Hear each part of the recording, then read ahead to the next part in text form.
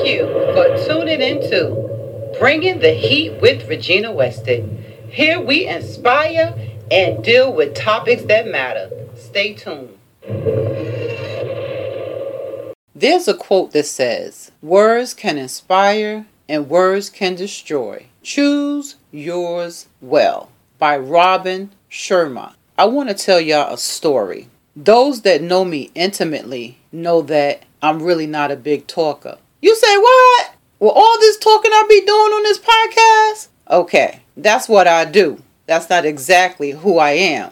All right? There's a difference. I'm normally an introverted person. So, with that being said, I'm not the type of individual when you see me in the street that I'm going to run up to you and be like, "Hey, how you doing?" No, you'll get a wave. And if you speak to me, of course, I will engage you.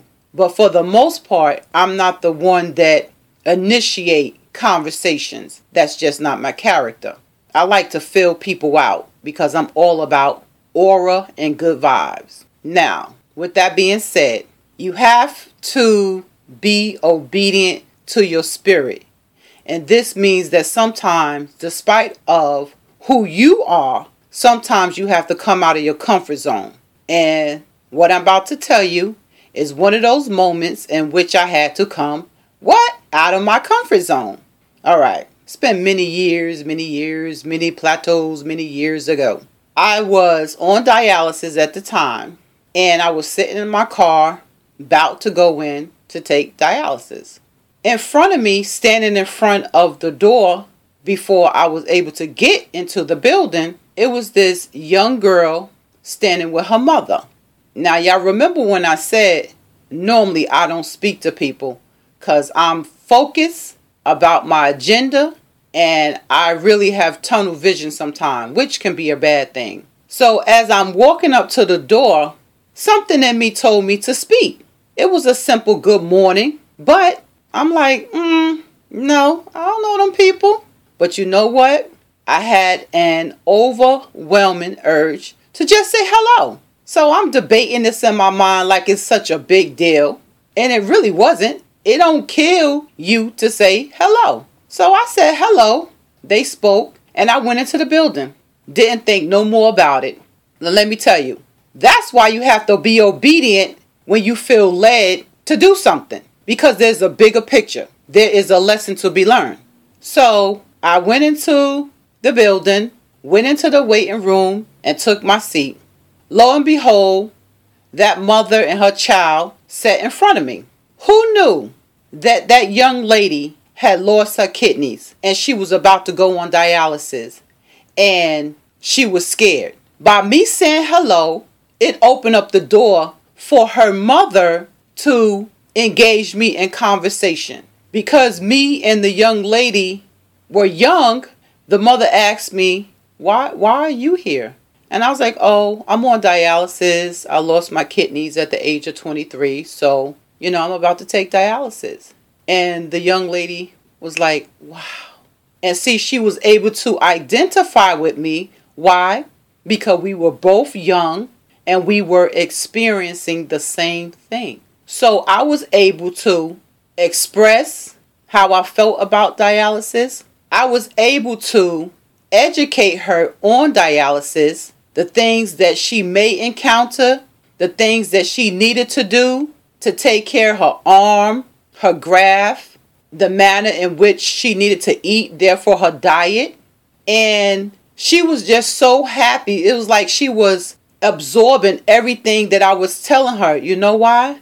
Because we shared a common bond. We were going through the same thing. And I'm saying that to say, sometimes a simple hello, a soft word, a nice greeting can open the door to somebody's healing. Because of me sharing what I shared with her, even though she still would deal with some trauma, because being on dialysis, trust me, it's trauma. Even though she would have to deal with that, I was able to relax her just a little bit. Why? By sharing my story. We all have a story. And you can share your story so that others that can identify with what you're saying it can help them get through the day. Help them deal with a situation that may be identical or similar to yours. But you know what? It starts with an act of kindness. Because nobody want to talk to nobody with no attitude. Nobody want to talk to nobody with no screw face. Now, normally, I hate to say it, people always say that my face is serious. Like I've always had a serious disposition about me. But I'm not a mean person. My face is just serious because I'm just a serious person. But as I said, if you say something to me, I will talk to you. I'm just not the person that will initiate things. But I would never deny someone a conversation or an act of kindness. You understand what I'm saying? So the message is, if you feel led to do something, to say something, do it. Because it is a blessing for you to do it, and it will be a blessing for someone else to receive it. We are in this world to help one another. We don't all have the resources to change somebody's lives, but a kind word goes a long way. When I expressed to that young lady the challenges, the ups and downs concerning being on dialysis, it gave her insight mentally on how to prepare for the journey she was traveling until God opened the door to bless her with a kidney, a transplant. You understand what I'm saying? So don't be like me. I'm an introverted person. Some of y'all are what it's called extroverted persons. Y'all can, like my sister, she's an extroverted person. She can talk to the moon and have a nice conversation with the moon. She gonna kill me if she hear this. But that's just the type of person she is. She can talk to anybody. I don't have that gift unless someone initiate the conversation. But I can hold a conversation. I'm working on that. I know, I hear y'all. I'm working on that. But don't be like me. What I say, don't do as I do as I say. Listen to your heart. Pay attention to what your spirit is guiding you to do. And guess what? Be a blessing to someone who needs to hear something from you. Your voice matter. Your words matter. Remember that.